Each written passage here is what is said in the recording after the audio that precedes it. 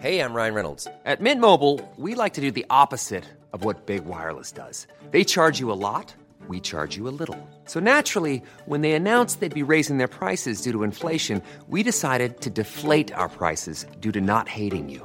That's right. We're cutting the price of Mint Unlimited from $30 a month to just $15 a month. Give it a try at mintmobile.com/switch. $45 up front for 3 months plus taxes and fees. Promo rate for new customers for limited time. Unlimited more than 40 gigabytes per month. Slows full terms at mintmobile.com. Hey, Dave. Yeah, Randy. Since we founded Bombas, we've always said our socks, underwear, and T-shirts are super soft. Any new ideas? Maybe sublimely soft. Or disgustingly cozy. Wait, what? I got it. Bombas. Absurdly comfortable essentials for yourself and for those facing homelessness. Because one purchased equals one donated. Wow, did we just write an ad? Yes. Bombas. Big comfort for everyone. Go to bombas.com/ACAST and use code ACAST for 20% off your first purchase.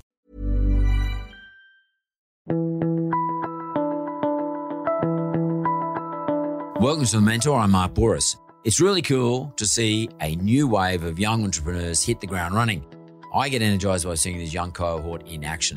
They're really coming up with some unique brand building approaches, upskilling, and really cool operational systems. So I'm catching up with Jack Bloomfield today. Now, I first met Jack 3 years ago, where he was making millions from his e-commerce business in Brisbane.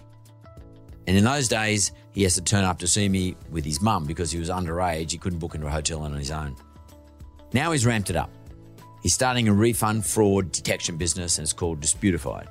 And it helps online businesses detect potential fraudulent purchases before they occur. His business has been backed by Blackbird Ventures and founders from BigCommerce, WooCommerce, and Google Shopping. And I have to say, to be frank with you, I've actually backed him too.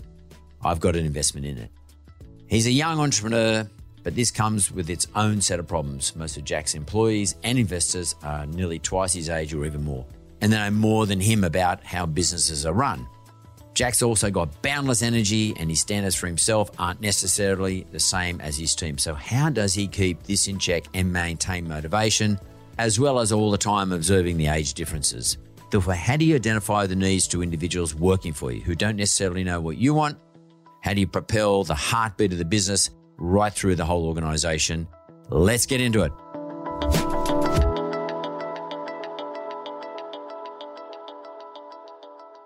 G'day, Jack. Welcome to The Mentor, mate. Thanks for having me. Welcome back, actually. It's a long time. How long was it since the last time we did a podcast with you? I think it was three years it would have been. Pre-pandemic. Yeah, I had mum sitting there as well. That's right. So it would have been pre-18 before I could check into a hotel. That's right. You couldn't travel on your own. Since then, and why I wanted you to come back is I want to actually catch up with you and see how you're going with your new venture. You started a new venture, again, pre-pandemic, as I seem to recall.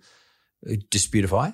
Yeah, so we started early 2020 and thankfully we did it. I think we all raised the first round of funding in March, and that was before anyone knew the whole world was going to shut down. So I think we were probably 2 weeks before everything went south. And if we hadn't have done it before then, God knows where we'd be now. So you're like 20?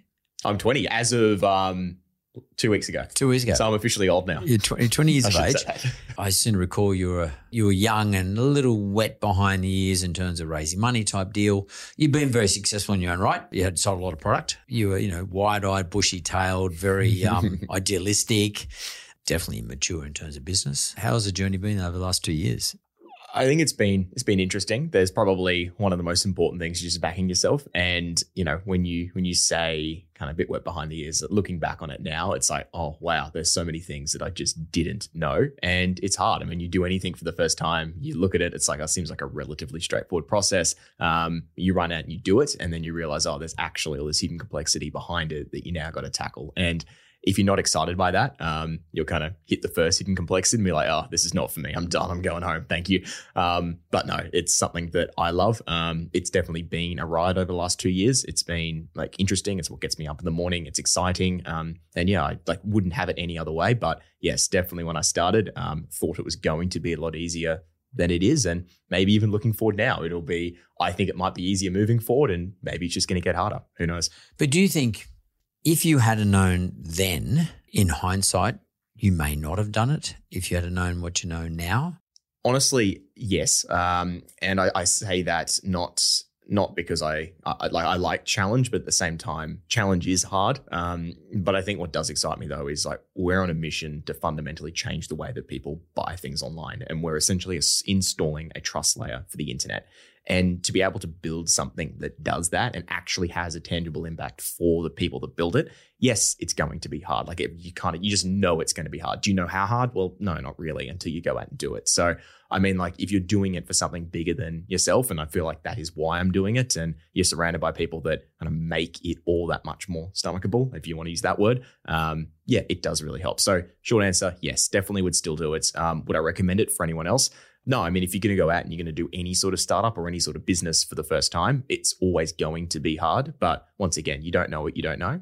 So just kind of run at it and see what comes of it. Sometimes naivety is actually a blessing. I agree, definitely. And then with a little bit of courage, you can actually ride through it. Do you think your naivety actually, and I don't mean naive in a sort of a ridiculous sense, but, you know, the naivety as to the difficulties that get put in front of you, let alone COVID, by the way. I do things and I don't overthink it. I don't actually sit there thinking about all the things that could go wrong because I can never work out all those variables. We have a tendency as humans to build our own algorithms in our brain, and in the algorithms try and work out every single variable. Of course, there's no such thing as best model because you never can get every single variable. Look at what they did during the COVID period in terms of trying to do the modeling. They didn't have all the variables, had the variables in that suited the narrative. And the narrative was, let's get everybody vaccinated. Therefore, the modeling was wrong. You know, they didn't get 500,000 cases and 50,000 deaths and all sort of stuff. But our brain tends to do this because that's just how we are as humans. If you had to sat down and try to work out every single variable of what could go wrong, you probably would be still sitting here today trying to do Disputify.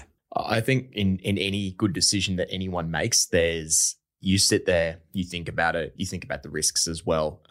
But it comes back to you don't know what you don't know. So you can sit here and you can think like, you can write a list of all the 10 things that could possibly go wrong, say doing a startup. And startups is probably one of the most risky businesses you can do. You raise money from day one, you're using other people's money to fund something that you want to do. It's a whole nother ballgame. So you can write, I say 10, you can write a list of 100 things that could possibly go wrong. So you do that, you sit down, you overanalyze, you kind of sit there, analysis paralysis. Yeah. So no, I don't do it. I do like to think that I'm a kind of person that will still sit there and think about the risks in regards to what I do. I knew what I was walking into, but at the same time, the idea of kind of what it could be was more exciting than the risks that posed to myself and everyone else and everything else that I was doing. So I just thought that, like, you know, at the end of the day, if you surround yourself with the right people, you know you're doing what you're doing for the right reason, and you run out there and just have a go. That for me, and that kind of the mantra of having a go was probably the most important thing, and just kind of being self-aware enough to know what's working as you go along the journey, what's working, what's not working, why is it not working, reflecting on that, kind of changing course, and just being open to feedback and ideas, and just not being so stuck in like, this is the original idea, this is kind of where we want to go, here are all the risks associated with that. You start, there's going to be another 100 risks that open up, but there's probably going to be other opportunities that open up that you never saw. So being open to all of it and just kind of taking it one step at a time with some sort of North Star in mind of like, this is where we want to get to, is how I did it, is the right way to go about it. Maybe not. There's probably more sensible ways to do it, but I think it's probably worked for me. That way works for me too. So, and mathematically, it's impossible for our brain to calculate it, although we tend to. So it's better off just to say, okay, what am I playing? What's in front of me right now? What is the iteration I need to make? I'll deliver on that. Then I'll go to the next variable that presents itself, or the next set of variables that present themselves, which is sort of what you've been doing over the last 3 years. I was going to say, even on that, it might be kind of a bad line to draw, but when you look at someone starting a business for the first time, and the main concern is, well, if I start a business and I've currently got a job, I've got to quit that job and I've got to go and start this business. Now, like, there are risks associated with starting the business, but you'll find if most people, like, when you actually look at what are you most scared about, most often than not, it's what people are going to say if it doesn't work. And it's the ideas and those opinions and everyone else. It's like the what if, and it's not the what if of the actual risk of like, I might go bankrupt. It is the what is everyone else going to think of me when I go bankrupt. So if you're able to kind of separate the actual risk from the perceived opinions of everyone else based on what you're about to do going wrong. I think those are two very different things that people intertwine, and I do it quite often just without even knowing about it. Instinctively, you do it. Yeah, I try not to when I pick myself up on it, but I just find that just kind of how society and just the way things are wired, the two things almost go hand in hand, and I don't believe they should. You cannot be worried about what other people are going to think, because they're going to think what they're going to think.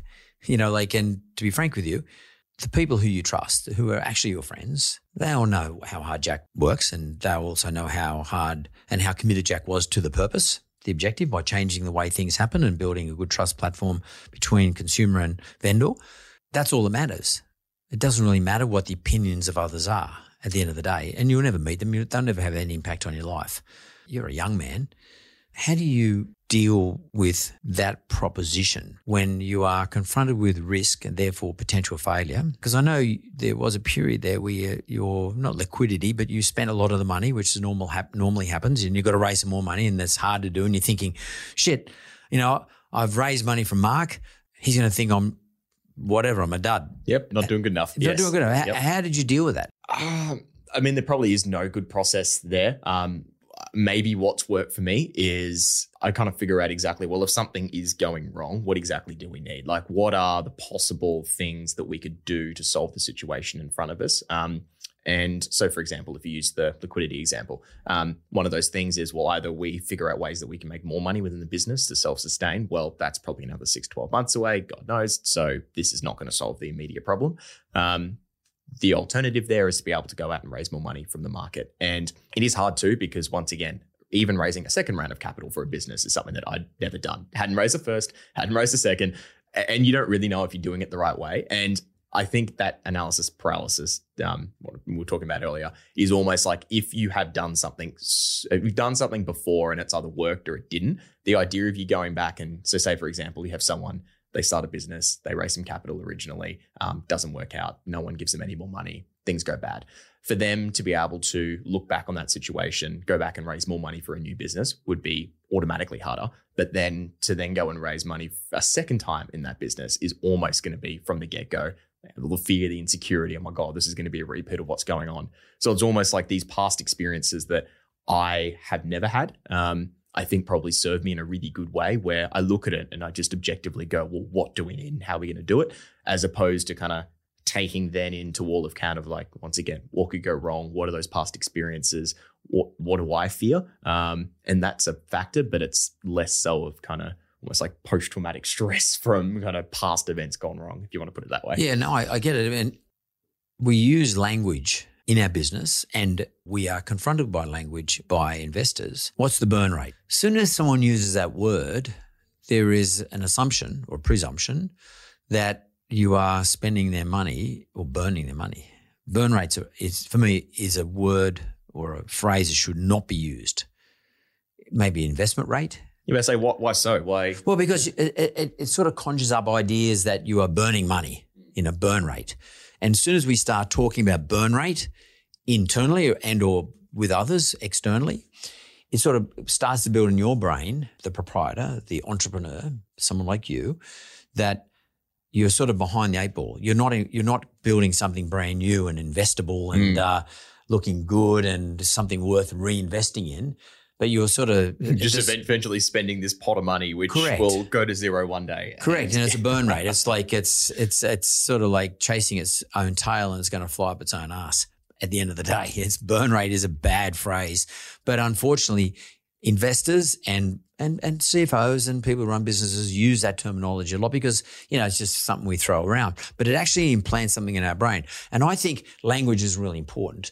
And you're a very positive guy. I actually think it's really important that you are positive and you don't put a positive spin on things, but you look at the positive side of it. In other words, this is a business that has been invested in and is building something. It will require more money to continue to build it.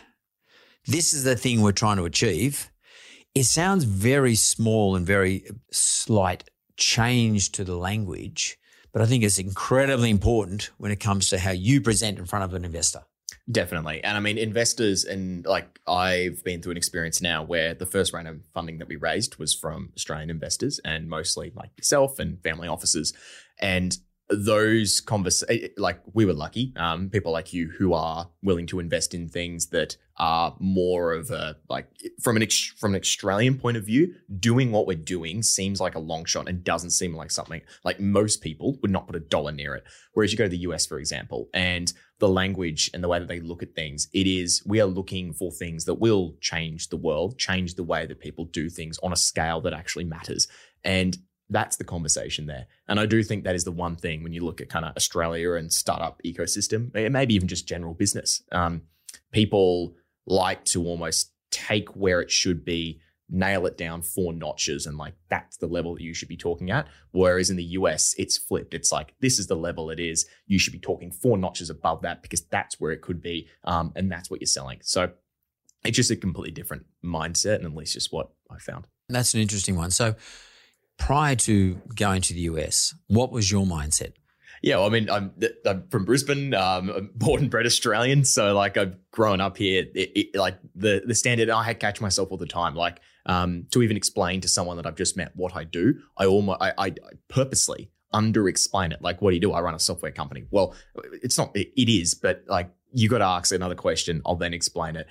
But it's like, in the US, for example, you're way more forthcoming with what you do, and there's a different conversation. So yes, I have almost been growing up in a society where it is those 4 notches below, and it does. And I think that's where you have a lot of Australians, and it is changing, but you have a lot of Australians who will start to go over to the US and look to raise money from US investors. And if there's one thing they do wrong, it is not speaking the lingo, not positioning the business in a way that's really impactful. And it's even like all the way, that's raising money, it's down the end, but like even the idea stage itself, like to be able to go out there and do something that in your mind might seem cool, but it's just building a business off the wrong metrics.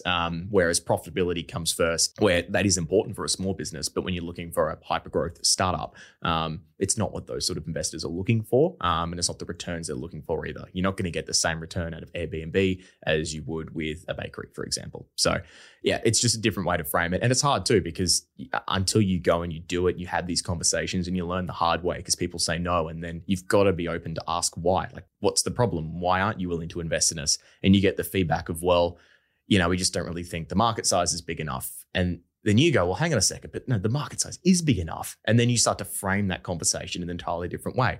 You prove the pitch, that one little bit. Great. There's one new thing you're doing. So I think you just learn through hearing feedback, just trying to improve, but you just got out there and do it. And if you can find someone who has already done it, whether it's raising money, whether it's starting a business, whether it's just coming up with an idea that's worthwhile, just find someone who's literally done it before and have a conversation and just make sure you're on the right path. So what did Jack Bloomfield learn when you did your Series B or your second raise? What did you learn about the language? What did you learn about the pitch? We have no idea here in Australia of the way they think. Yeah, I mean, I might, but only because I've been exposed to it. But generally speaking, we're a totally different culture here. And you're right, market share, market size, penetration, all those things, they're really important to them. And you've got to be able to prove it too. You can't just say, oh, this is what I think. You've got to have some sort of logic associated with it. One, your energy and your passion about the thing that you believe in, that's important to them. The second thing is the ethic of it. What problem are you trying to solve? What is the ethic associated with this? And the third thing is, what's the logic? What I mean by that is, how do you intend to deliver? What are the tools that you've got or you're developing that would allow you to deliver the ethic that you passionately believe in? Well, maybe it's I'll answer that in a different way, but maybe it's probably like the backstory here is like last time we spoke, I was very heavily involved in the e-commerce businesses that I was running. Started those when I was 15. Got $500 from mowing lawns next door and learned how to do it off YouTube. So took 6 months to even make a single sale. So I had no idea what I was doing. And eventually the business started to grow, went into different stores, sold different products. Most of them were over from China, drop shipped a lot of them. But yes, did very well off it. Sold most of the stores in early 2020 when I started Disputify.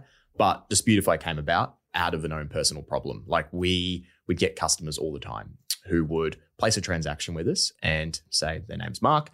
They've got Mark's credit card, address. So it's you using your information to buy things online completely legitimately. So it's not credit card fraud. So transaction would go through.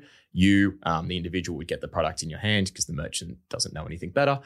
And then you turn around, go back to that merchant and say, hey, my product just never arrived. Or the product I got wasn't what I ordered. Or the product wasn't even in the box. Or I ordered 2 and 1 was missing. Like, there is a list of here to the door of things that you could say to a merchant to try and get the money back without sending that product back first. So that's what was happening to us. We were losing thousands of dollars a month to it. I was hiring people over in the Philippines to literally take Excel spreadsheets of all the orders that we've got. We had like not like a blacklist, but like just a list of people that we didn't want to do business with because this had happened to us previously and we were just skeptical of them. And we would cross-reference every single new order that we'd get against this existing list. And these people would change email addresses, mobile numbers, phones. So it was never a direct match. So it was incredibly difficult. Anyway, that's where Disputify came from. The biggest problem we had as well was everything we did was in service of customer experience. So we would do like a refund policy that was 90-day return period, change your mind, money back guarantee, anything you could possibly think of. We would try and offer it because you want more sales as a business. And that came at the detriment of people ripping that off. So we pulled all that back instantly. And there you go. Sales took a dive. People really cared about the refund policy. It was one of those differentiators that we had. So Disputify came about as let's help merchants better understand the type of customer that they are dealing with. Who are the 2, 3, 4% of people who like to buy things online, get them delivered, and claim one of those excuses to try and get a refund out of the merchant. Let's help merchants identify them and add some steps and processes before sending the next product out. Great. The next angle of things is, cool, well, if we know who not to trust on behalf of the merchant, how can we then reward customers that are trustworthy? Like you and I, we're not out to rip off merchants. What more could a merchant do for us that could help realistically change the way that I would want to shop with that merchant? First thing we're doing there is something called an instant refunds policy. So what that looks like is you as a customer can look at a website that has this installed. You'd see it on the product page. It's a banner that would sit under like where Afterpay or a Zip would sit near the add to cart button. And it says the product is eligible for instant refunds. You click it, pops up. And it explains that if you buy this product, you can now shop with confidence, knowing that if you get it, it's too big, it's too small, there's a legitimate reason you want to return it, and it's within the merchant's return period, you can get a refund instantly without having to wait 5, 10, 15, 20 days for your money back. So for us, that's kind of where that came in.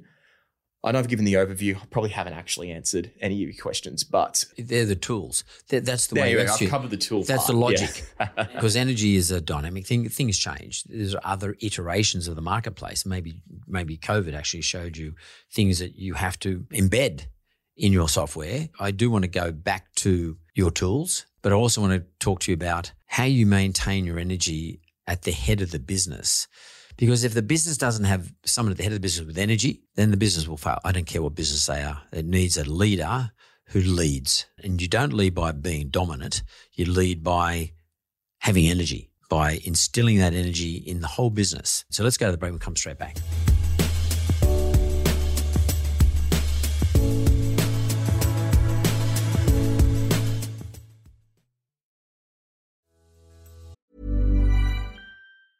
Hiring for your small business? If you're not looking for professionals on LinkedIn, you're looking in the wrong place. That's like looking for your car keys in a fish tank.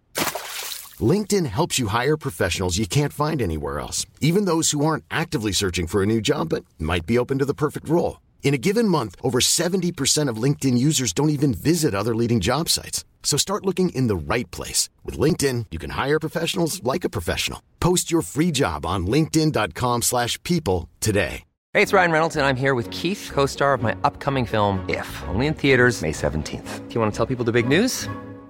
All right, I'll do it. Sign up now and you'll get unlimited for $15 a month and 6 months of Paramount Plus Essential Plan on us. MintMobile.com/switch. Upfront payment of $45 equivalent to $15 per month. Unlimited over 40 gigabytes per month. Face lower speeds. Videos at 480p. Active Mint customers by 531.24 get 6 months of Paramount Plus Essential Plan. Auto renews after 6 months. Offer ends May 31st, 2024. Separate Paramount Plus registration required. Terms and conditions apply if rated PG.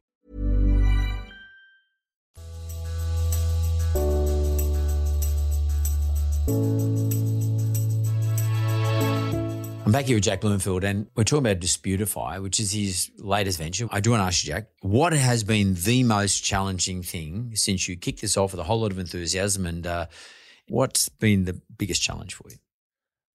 I'll say one thing, and it's been a challenge, but it's been probably one of the most rewarding things that I've learned. I believe how to do. I wouldn't say properly, but I'm getting there. And that's managing people. It is managing people is one component, which is when you have an existing team and you come in and you guide them in the right direction and you kind of learn the difference between micromanagement versus no management, and you learn the line of like what's acceptable, what's not. But it goes so much further than that. It is how do you attract the right people to begin with? How do you go out and headhunt them if they're not coming to you? How do you then sell them on the mission in a way that makes sense? And then how do you convey to them that this is a stable environment where like people have kids, they have responsibilities, they have things that I don't have, and they look at me and it's never been said, but they know that it's a now 20-year-old running the show. Yes, got lots of support behind me, but at the same time too, it's me making the decisions. So what are they actually signing up for? And it's having that conversation in a way that seems that is natural, that comes across in the right way, and you kind of find that balance. So there's that. And then, obviously just the side of like, how do you kind of band people together to push them forward into one direction? Because as a founder, you kind of want everyone to perform to your level, because you talk about passion and inspiration, and like the founder's got to have that. But everyone else, you automatically expect everyone else is going to be on the same level. It just never works out that way. And like people are there, but they're not the same level. So you almost start to get disappointed with people who you don't expect them to work weekends, but it's just certain things that you wish they would do, but they didn't.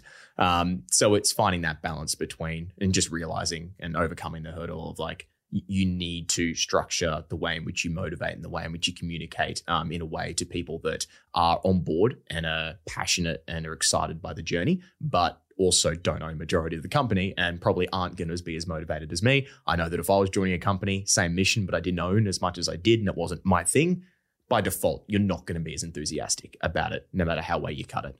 So for me, that's probably been the biggest thing. Have I come a long way? Yes, definitely. But it's also like, as a 20-year-old now, explaining and kind of giving advice and pushing people who are double my age, who know a lot more than I do, who are experts at what they do, pushing them in the right direction and trying to give them feedback. And like, it is this awkward dynamic where you don't want to feel like you're stepping on other people's toes. But how I do it is you just be open and transparent. It's like, I don't know if this is the right way that we should be doing something. What do you think? How do you feel? And put it back on them. That's worked really well for me. It's a pretty interesting thing because generally speaking, you have to employ experts, particularly when it comes to coding and all those other things you have to do.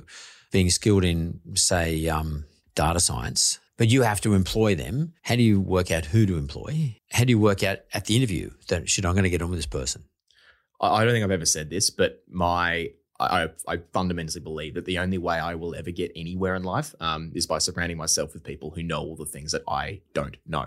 So when I look at hiring people who are similar age to me, ones that I might find easier to socially get along with, I spend all my days with people twice my age, but you look at working with a 25-year-old versus a 40-year-old, it's like, 25, it's more fun. It's kind of, it just makes more sense. No, it is like one of the biggest mistakes you could honestly make. Yes, they are cheaper, but at the end of the day, you're hiring someone based on what they can do and based on what they can bring to a team. So for me, trying to make a distinction between who's good and who's not is hard because like data science, for example, I don't know what I'm talking about. So how am I expected to ask questions that make sense and like not only know what questions to ask to get to the bottom of how good they are, but then how do you judge the response from what they say? You don't know.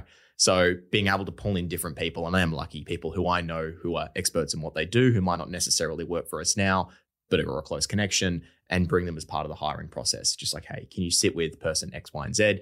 Just meet them, ask some questions, get to the bottom, and you tell me what you think objectively. That I found works really well. And just, shifting the kind of responsibility. Like at the end of the day, the buck stops with me, but I don't know everything. So finding people who do know what they're talking about in something kind of helps you cut through most of the BS. Let's flip it over and let's talk about the individuals who are dealing with you. Have you had any issues where you think someone said, well, this guy's only 20, what the hell is he doesn't know anything, I'm out of here? I mean, have you had some attrition? Has anyone said it directly? No. But do you know they're thinking it? Yeah. Has it been thought? Definitely. Like it's hard too because back to the point around the buck stops with me. I'm the one at the end of the day, like if we can't, if the business isn't in a position to raise more money for something, or it isn't in a position to be cash flow positive, which means we don't have to raise money, people can come and go, but the guy who's responsible at the end of the day is the one whose head's on the chopping block. So for me, it's having empathy is probably the most important thing. Just trying to understand where other people are coming from and just framing conversations in ways that make sense to them. And you just got to know the person that you're talking to. And I just make a lot of time to try and understand that. I don't know. I think it's definitely been said. Have I ever heard it? No. But I'm aware of it. And people do look at younger people doing, like, you've kind of got to make a few people angry to do anything in the world. Most people won't like what you're doing. Some people will love it. Other people will hate it. There'll be kind of people in the middle. So you just got to expect it. Do you feel like you're becoming a bit of a psychologist?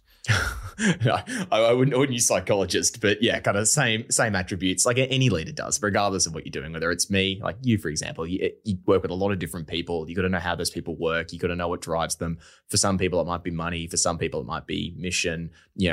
Some people, it's just job security. Like, everyone is different, and asking the right questions to get to the bottom of the answer that you're looking for is, I'm sure, what you do every day as well. So I find it's just a couple of things. So it's either pay, they're just interested in money, and as long as you've got the skill base and deliver, that's okay.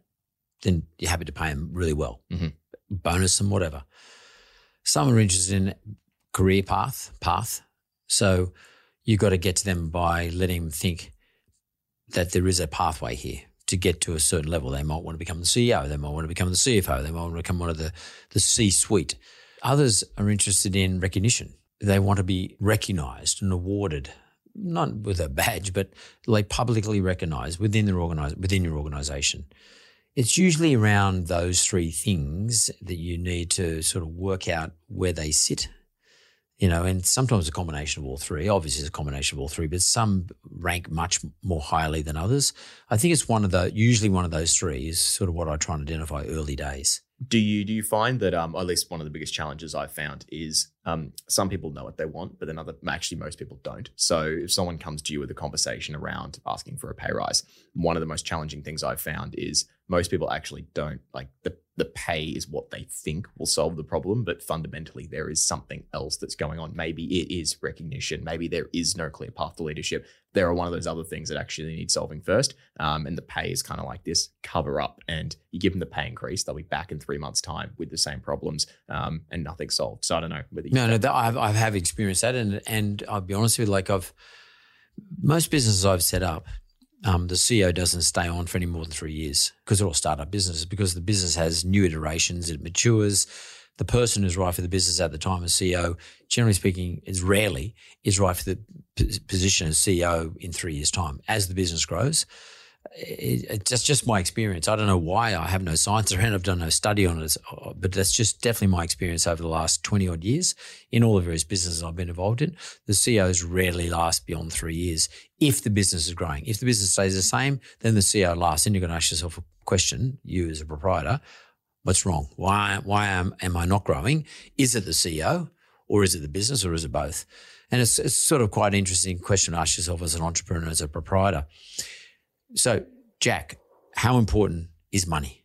Extremely important, and it's really hard too, because we've got really lucky with people who are patient capital. But what I found is anyone that, like, if you go to someone and you approach them and you ask them for an investment for something, and that's simply speaking, but you can ask them a question, are you happy to wait? This could be a couple of years and you're really open about it. Like, there might be a bit of time here before you're able to see the investment back. And the risk of it actually turning into smoke is probably quite high as well. If you have that conversation, you're kind of already on the right path. Most people don't. So even just trying to identify someone who is happy to say that they're okay to wait for a dividend for a couple of years, but then in 6 months' time starts asking questions and starts to become one of those shareholders that you just like, it's difficult to deal with. It is something that's taking my focus off the business, and the thing that you want is now becoming a distraction from how we're actually going to get there. So yes, I think it's incredibly important, and it's all about just trying to find, and it is hard, but just trying to find the right investors from day one, and just having those open and honest conversations so everyone is on the same page. And if someone does approach you after 6 months' time and start asking for returns and what's going on, you remind them back to that conversation you originally had around kind of how you wanted to run this business.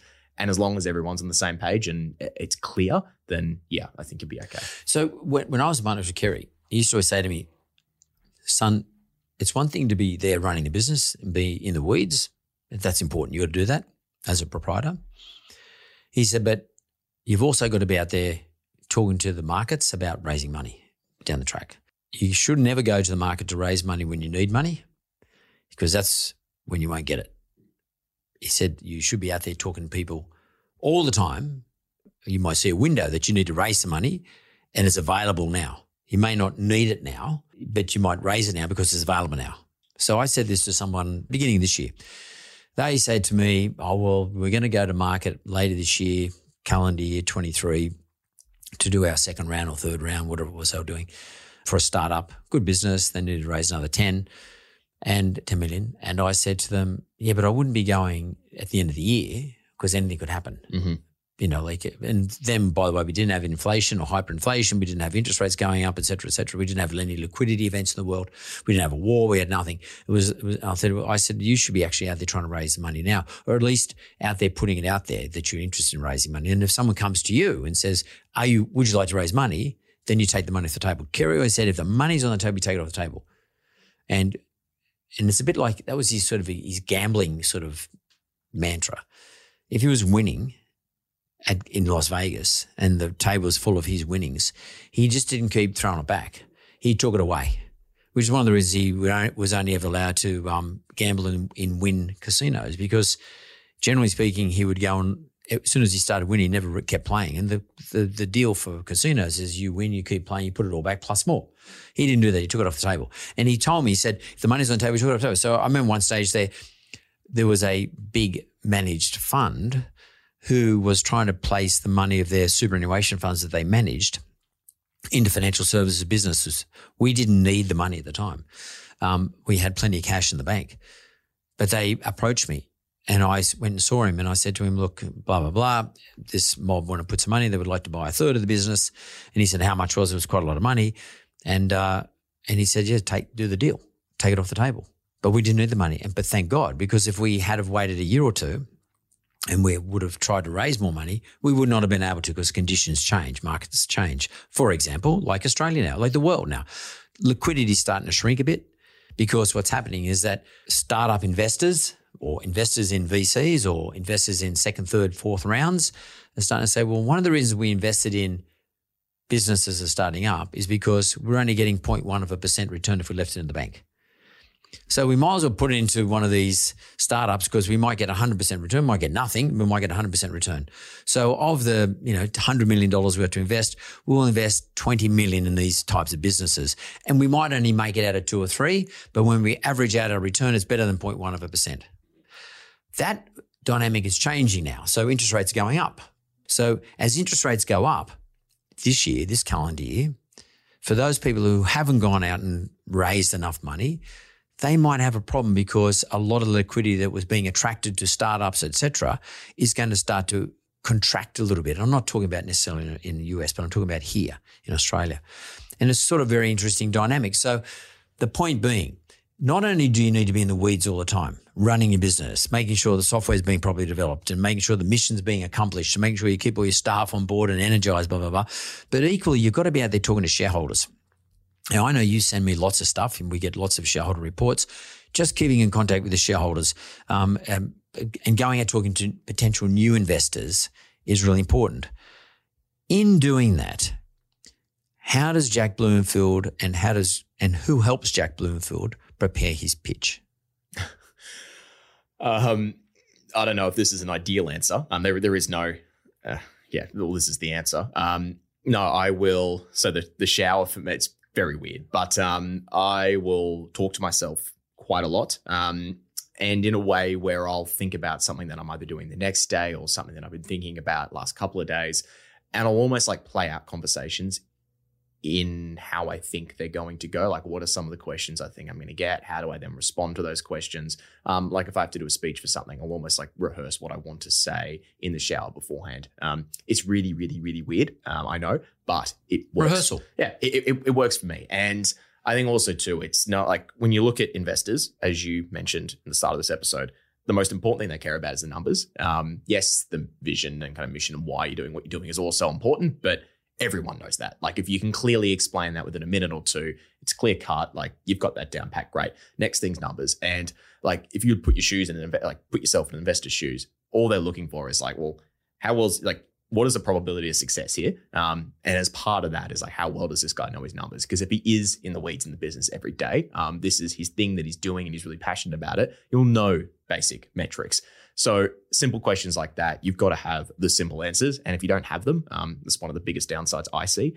So yeah, for me, it's getting that ready. And then even too, just almost running it past people who are better at it than I am. So sending the pitch deck in beforehand. This is how we want to do it. This is kind of how I've set it up. Does this make sense? Does this not make sense? Yes or no? Give feedback on that, and then set up some time to chat. Like ask me the questions that you think a VC is going to ask. And then also too, like you do 2, 3, 4 VC pitch meetings. It's funny. They all ask the same questions. They're all interested in the same thing. They ask the same questions.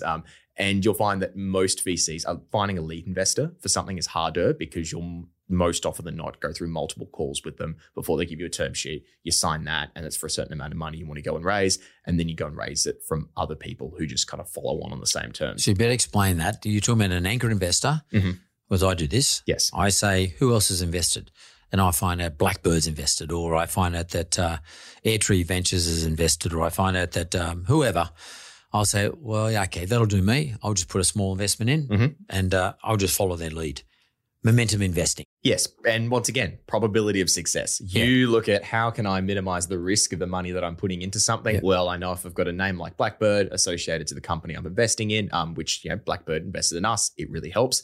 Having a name in an Australian landscape that people trust because they know that Blackbird knows what they're talking about. They know what companies they invest in and they're experts in the market. So one of the other investors, which was really helpful for us pulling the round together, was a founder of Big Commerce. So Eddie, who's really great, is a big supporter of us. Just having names like that you can talk to people about. It sets the narrative when you're talking to an investor who looks at hundreds of pitches a month to be able to throw names out like that. And not in a way where you're just trying to float names, but like in the US especially, it matters who's done what and they're looking for momentum. And there's momentum in numbers, but there's also momentum in who else has done really well, who else is backing you, and why do they care? And that's when that's what gets people interested. Most of us in my case, prefer to have modest investments in lots of things where I think there's a good operator, say someone like you, but B, I feel comfortable because I'm investing because you're a good operator, but equally I know there's risk. So how do I de-risk it in my mind, just emotionally? I de-risk it by looking at who the other investors are. Yep. So if I make the assumption that the other investor's done more due diligence on it than I have, because quite frankly, I don't have time to do the due diligence anyway. But if I see someone like Blackbird in there, I'll say, well, they've done the due diligence. Yes, I'll invest because I'm relying on their ability and their skill base to do the right thing by the funds that they manage on behalf of others. So they have actually a duty of care to the investors that they invest on the behalf of. I don't have any duty of care other than to myself. But I can think about someone like that who has a good reputation. I trust them to deliver on their duty of care. That means they'll do the right thing, which means I can run off the back of that. How much effort do you put into your anchor investors? And do you talk to them all the time? To answer the second question first, no, everyone's on the same cadence of updates. But I do think, like for us, we used to do quarterly updates. And one piece of advice we got from Blackbird was, well, you should start doing monthly updates. And I originally thought it was like, well, hang on a second. If I've got so many hours in a week, or say in a month, the last thing I want to be doing is dedicating more time. And yes, I believe obviously keeping shareholders updated is incredibly important, but I think a quarterly update is more than enough. Monthly seems a bit overkill. Their rationale was not so people can keep an eye on you. It's more so because you want investors excited by the journey and up to date. An investor update shouldn't just be, hey, we're going really great and these reasons why we're going really great. It is, we're doing really well at this. We're also not doing very well on this. And these are the challenges that we currently have at the moment. And this is the problem that we're trying to solve. And it's that transparency there that people really care about. And it's just being top of mind. So if Blackbird goes and they speak to some of the other funds that they work with, say it's Airtree or say it's a fund over in the US, them having Disputify at the top of their name of like, oh, I got an email investor update from them yesterday. It's the thing they're thinking about. to then go have that conversation, there's an introduction there that we wouldn't typically have got if we weren't top of mind for them. So it is like investor updates themselves and kind of talking to lead investors and everyone on a cap table is yes, it's a good thing from a reporting standpoint, but from a just opening doors and opportunity, it's incredibly important. And also too, as you would have seen with us, we also put asks in there as well. So how can investors help us? What are the problems we're facing? But also too, what are some of the things that you could do to help? And asking those questions and having that as a forum as well has worked really well for us. And I think it's it is what the top caliber of companies do. So, I mean, if they're doing it, so should we. It's funny, when I was at GE, the investor relations part of General Electric, and at that time, General Electric, this is in 2005, 6, 7, and 8, they were the world's largest company, massive organization. Their investor relations department was massive, massive. And they would put out investor relations updates, literally 20 or 30 a day. And we do really? 20 or 30 a day? Yeah. And I was the world's largest individual shareholder in General Electric at the time. And I would be getting this stuff, and I was always on their website, but looking, and I was reading this stuff, and I found it incredibly helpful. And it's not because it's, you got to look after investors. It's not about that. You can't look at it as a mandatory thing. It is mandatory, but you can't look at it that way. You got to look at it as not partnership either. Don't look at it that way either. But it's sort of like a feedback loop that the way our brain works. Nearly, it's I'm continually feeding information to you, and you're going to be feeding back stuff to me as to what I should be feeding to you. So you don't overgive them anything, and you don't undergive them anything. And we get the right amount of hormones in this organism the whole time, because we have built a feedback loop. As you grow your business into past first rounds and into second rounds, when an investor in one of those rounds gets asked, "Oh, did you invest in Disputify? What did you think?" Then I can say, at a minimum, you talk to me. There's good communication coming back from you, and it's an open platform. So you can, I'm allowed to ask questions. It's not like hands off, don't only ask me once a year or twice a year. It's quite a good relationship. I mean, it's interesting that you've sort of now experienced, and you're telling me this because it's only 3 years ago that you kicked this thing off. And already you've got that sort of level of maturity, which is probably the reason why you're able to deal with older people within your own organization, because they see you doing these things. So it's one thing you said, I've got to be empathetic and also, so I get that. But equally what you've got to be doing is you've got to be showing, I understand what the hell I'm doing. And, with these investor relationships, with your communications out to investors, not only the way you deal with me as your senior skilled employee, but the way I see you, the way you deal with everybody else. That's how you get people on board. That to me is leadership. I haven't spoken about this, but one thing I do also do, so monthly investor updates are important, but it's from an investor standpoint. Internally, team-wise, one thing I do every single Sunday night religiously, exemption will be yesterday for public holiday in Queensland, so I got sent out Monday afternoon. But I've started it now. It's been going for 2-3 months. It's called a TOM email, which is a top of mind. So every single week, it's an email that's structured that starts with the KPIs of the business. So we talk about revenue, we talk about customer signups that week, we talk about the new instant refunds product, we talk about how many merchants we've now got on that, we talk about cash balance, we talk about runway. Now, there are a lot of businesses that get very scared about reporting cash balance and runway back to employees, and I 100% understand why. It kind of feeds back with that unspoken saying of, hey, you've got a 20-year-old in a leadership position that's pushing this ship forward.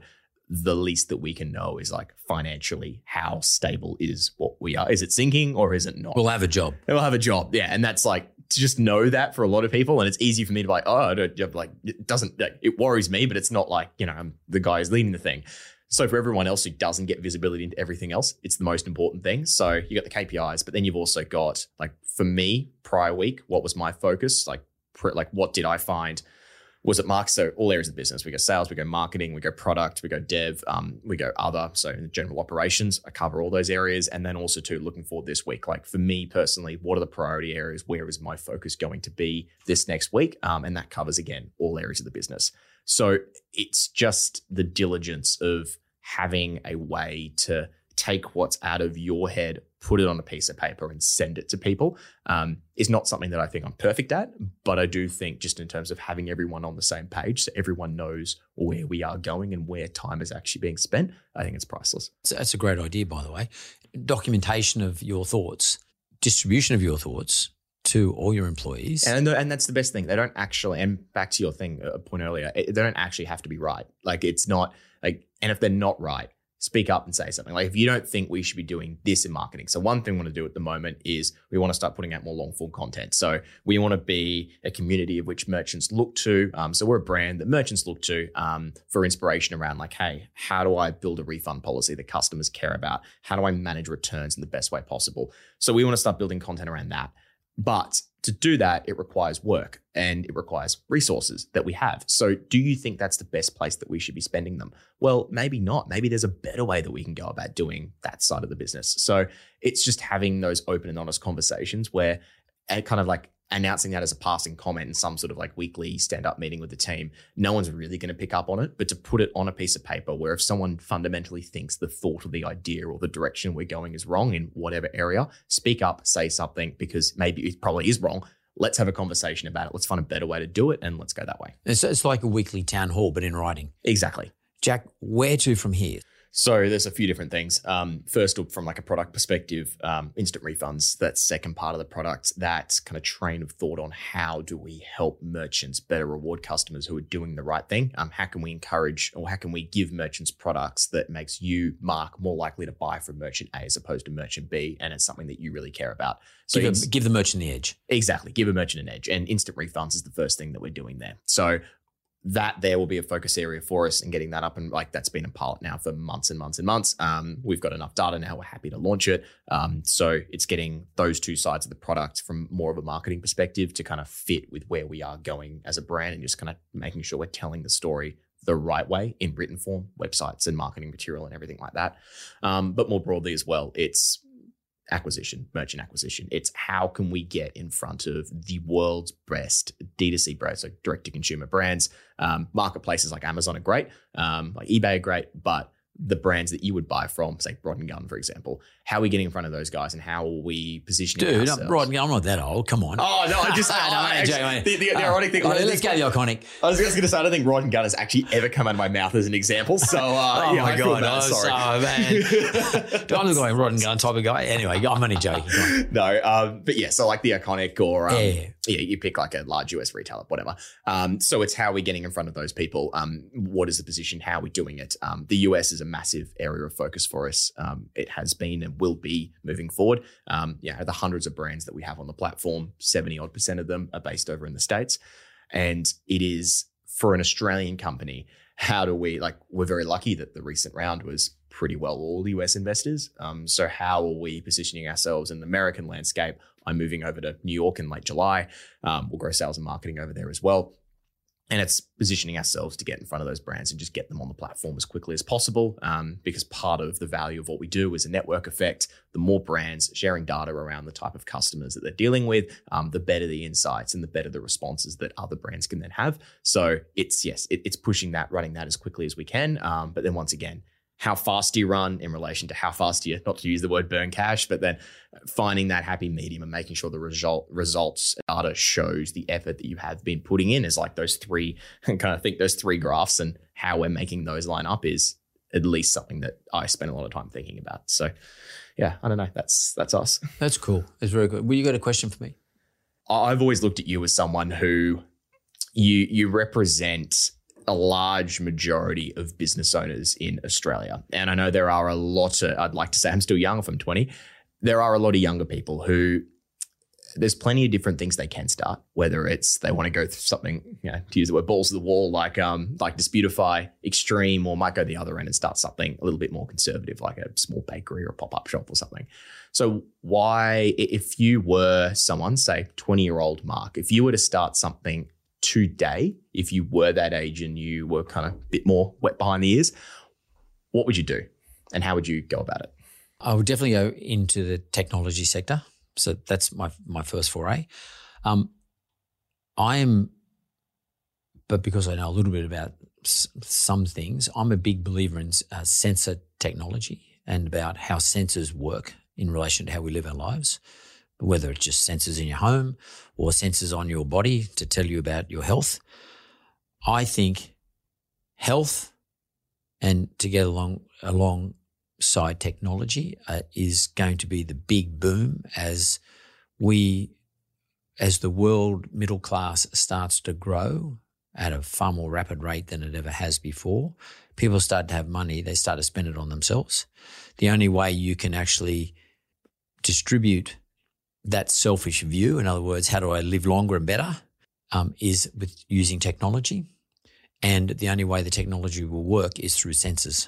If I could take one step further, I probably would get a job, by the way, whilst I'm doing this, thinking about this at night. I'd use it I start off as a side hustle. So I know that it needs to be developed. But I think I would be looking at someone like Elon Musk and I'd be saying, well, what are the two things he's done? Why has he done so well at them? This SpaceX, it doesn't make any money, but it's so mysterious and it's unknown and it's unexplored. So SpaceX attracts investors. That's one, is where he's brilliant. And the other one is Neuralink, the other most unexplored thing that we know about, and that's the brain. And that's about future brain health. So I think sensors, brain, technology, those three things somehow built into a wearable or building baselines and working out how our brain can work better, faster, more efficiently. How can Jack Bloomfield be able to do 3 times what he does in one day in 2 years' time compared to what he does today? Or 10 years' time when he's older with a lot more shit going on in his life, family, whatever. How can I equip Jack that capacity? Someone is going to come up with that idea. Now, it might take 20 years, but like you can raise money for this. Like Elon Musk, you can raise money for this. You can spend 10 or 15 years finding the best physicists and the best chemists and the best biologists and the best neuroscientists because they'll join you because those people all like to work for a wage. They're your typical wage earners, and I don't mean that in a disparaging way. I mean that in a good way. They believe in the mission. So it's sort of like funding a lab with investors, convincing investors that the world of technology, brain health is the future, I think is an easy one to do. So maybe that's very interesting. So maybe I even framed the question wrong. So I said for someone who is younger, I feel like this is something that really anyone of any age can go and do. Yeah. But if you're 20 and you follow Elon Musk, what I would hope I would do at 20 was I would say, what is he doing that's really good and how has he done it? He's clever at having found 2 unexplored yet incredibly interesting and important things in our life. So there is money to be made there because all of us want to get better. And the first thing I do is I've got to sense it. How do I get a baseline where I'm at now? So it's interesting. You've used the example of kind of going balls to the wall with something that's really big and bold. Big. So you would say for someone, if you're going to do something, go big, try.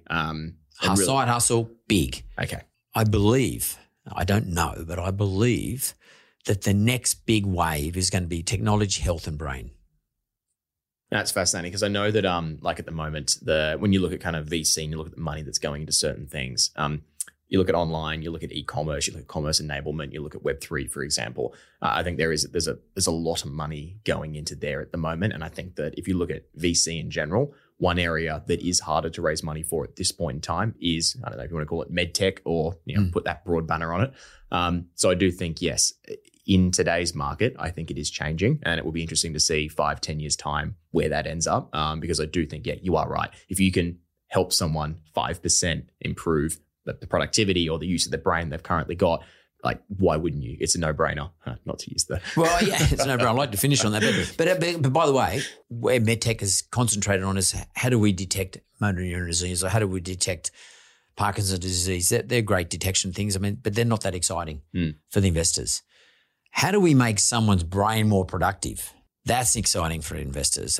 You've got to turn the brain into outer space and you've got to have the ability, like Musk has, to convince them. But if you can convince them, you'll kill it. That to me is a big deal. And I have heard that, if you look at it from an investor standpoint, it is when you look at how investable very broadly a business potentially could be, it is, when I talk about market size, it's more broadly like how many people could possibly use this product and how deeply do they use the product? So what you're talking about here is to the far extent of that. You could touch everyone with something like this, and it's something that they would use day in, day out, and it would affect every single thing that they do. And it's why companies like Airbnb or Uber do really well, is because anyone can use them and people can use them a lot, and there's a high level of interaction. So yeah, be interesting. I call it the edge because everybody wants an edge, even on themselves.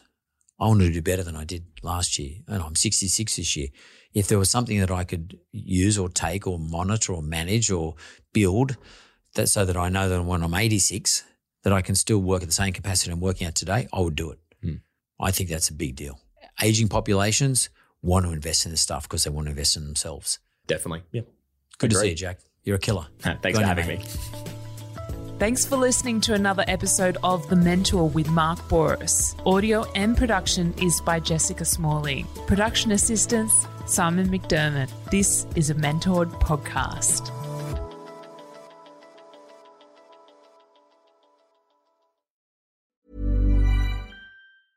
Selling a little or a lot?